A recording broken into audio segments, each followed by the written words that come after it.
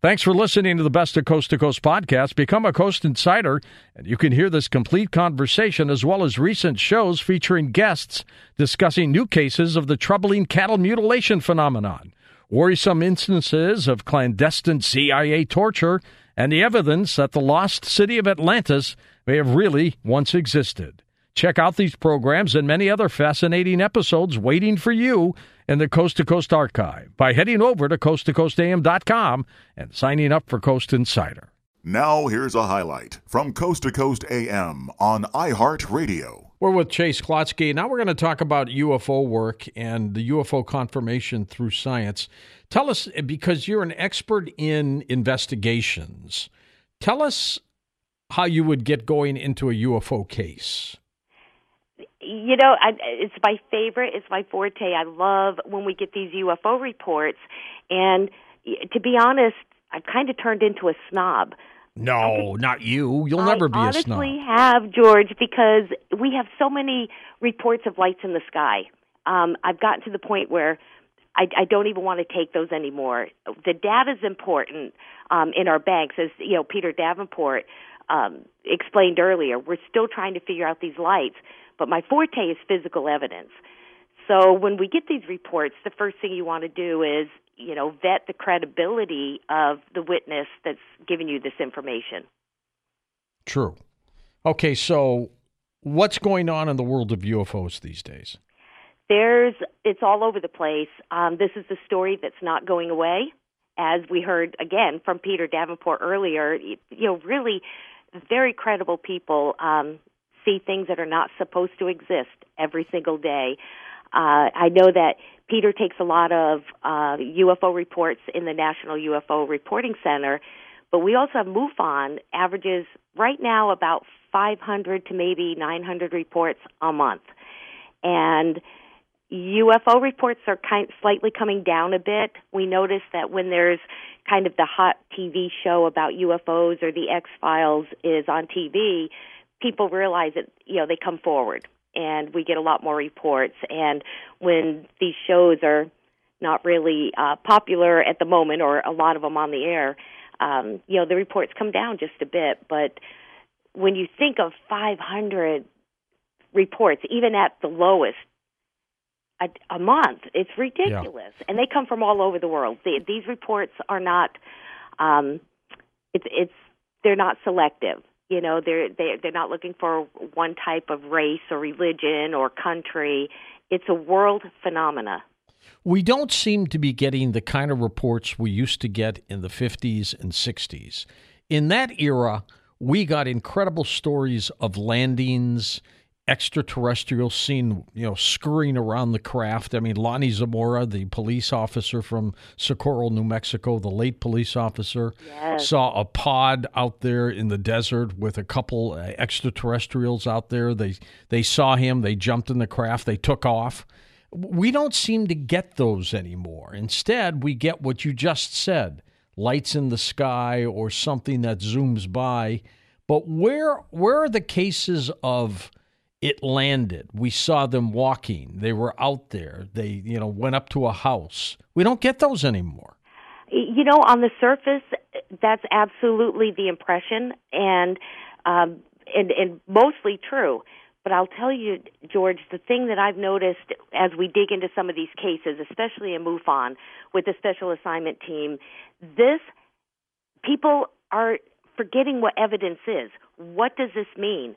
And to be perfectly honest, it takes a lot of money to get in your car and go out. It's kind of gone are the day or the gumshoes. We have so many investigators that want to rely on the Internet, and I think it's a mistake. I think we need to get in our car, do the work, get to the historic. Oh, you got to get samples and stuff. I mean, remember the old days? I go back to that again, where you had tripod landing marks, or you had scorches on the earth, burned out areas. Where are those anymore? We still get them. We still get these reports. The other thing is the topic of UFOs is so polluted. They're all over the place, and it's really difficult to find the cases that are legit and are working, even in modernity. It's very difficult to filter through this. It's why shows like yours is important, and some of the more vocal websites and programs like Citizens Hearing for Disclosure.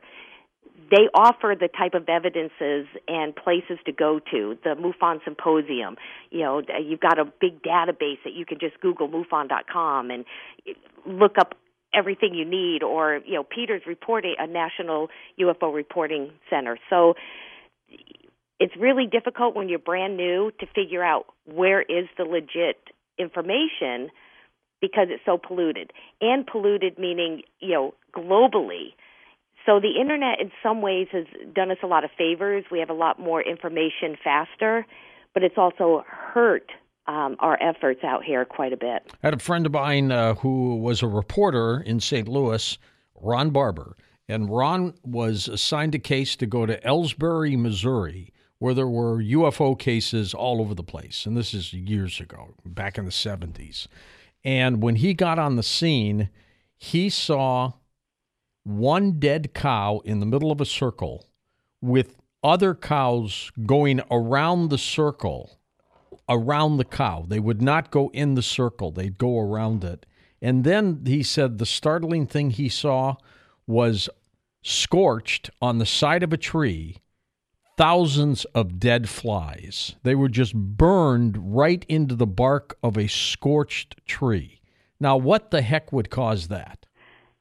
And keep in mind, there were UFO reports all over the place. Right. That would be the first thing that goes through my head, although I wouldn't tell the witnesses at the time because we don't want to lead our witnesses in interview. I would think cattle mutilation. Obviously, that something shocking has happened.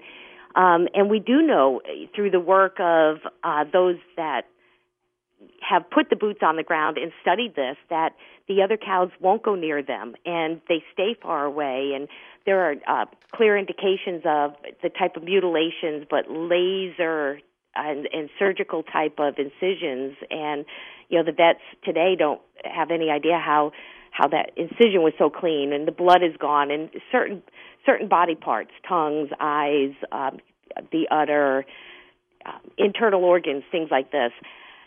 These many things like this. These were stories, but they also seem to group, and it's like you have 10 years of this.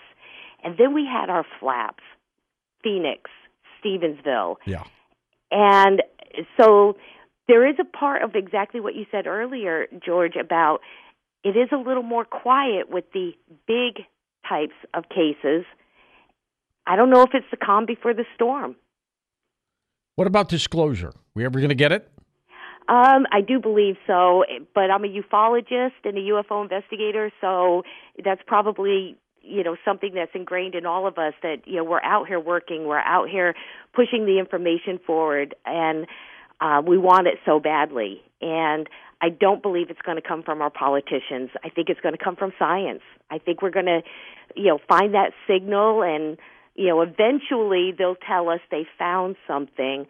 But I believe it's going to be confirmation over disclosure. I don't know, George, without any politics at all in this, would you believe the president anyway if they came out? I mean, imagine the storm. Well, I'd want to know if they came out and told us about this. I'd want to know why they had been suppressing it so many years. Let's say back to the 1947 era of Roswell. Right. Why suppress it? Why not simply come right out and tell us? And why do you think that's the case? Assuming these are real, why not just tell us? I believe back in that time frame, we have to understand the late 40s and early 50s, and people, if the government asked you to keep quiet, you did. It's just a different time and place, and I believe that the cover-up had a lot to do with technology, weapons, very smart people, so to speak, and the government realized right away if we had access to that kind of technology, especially if no one else had it, it's all control and money. It's definitely control and money. And then, of course, I don't even believe the presidents are told about any of this information. They don't have a need to know. They're temporary employees. Why would you tell the president? They write books in 8 years, right? So, yeah, and they make big bucks in 8 years. Yes. And I really do believe that there is this little breakaway society or this little breakaway group that controls the secrecy and this cover-up, and they've condensed it and compartmentalized so brilliantly that it's almost funny to think that they could keep a secret that big. And for anyone out there that thinks that the government can't keep a secret, I have a challenge. We have many, many documents that are blacked out, and I'd love for them to tell me what's under all that black mark. That's right. What kind of security measures forced them to black everything out? Yes. And if they can tell me what's under all our redactions and all those black marks, then I'll believe the government can't keep a secret. So, that's kind of my challenge out there right now. Listen to more Coast to Coast AM every weeknight at 1 a.m. Eastern and go to coasttocoastam.com for more.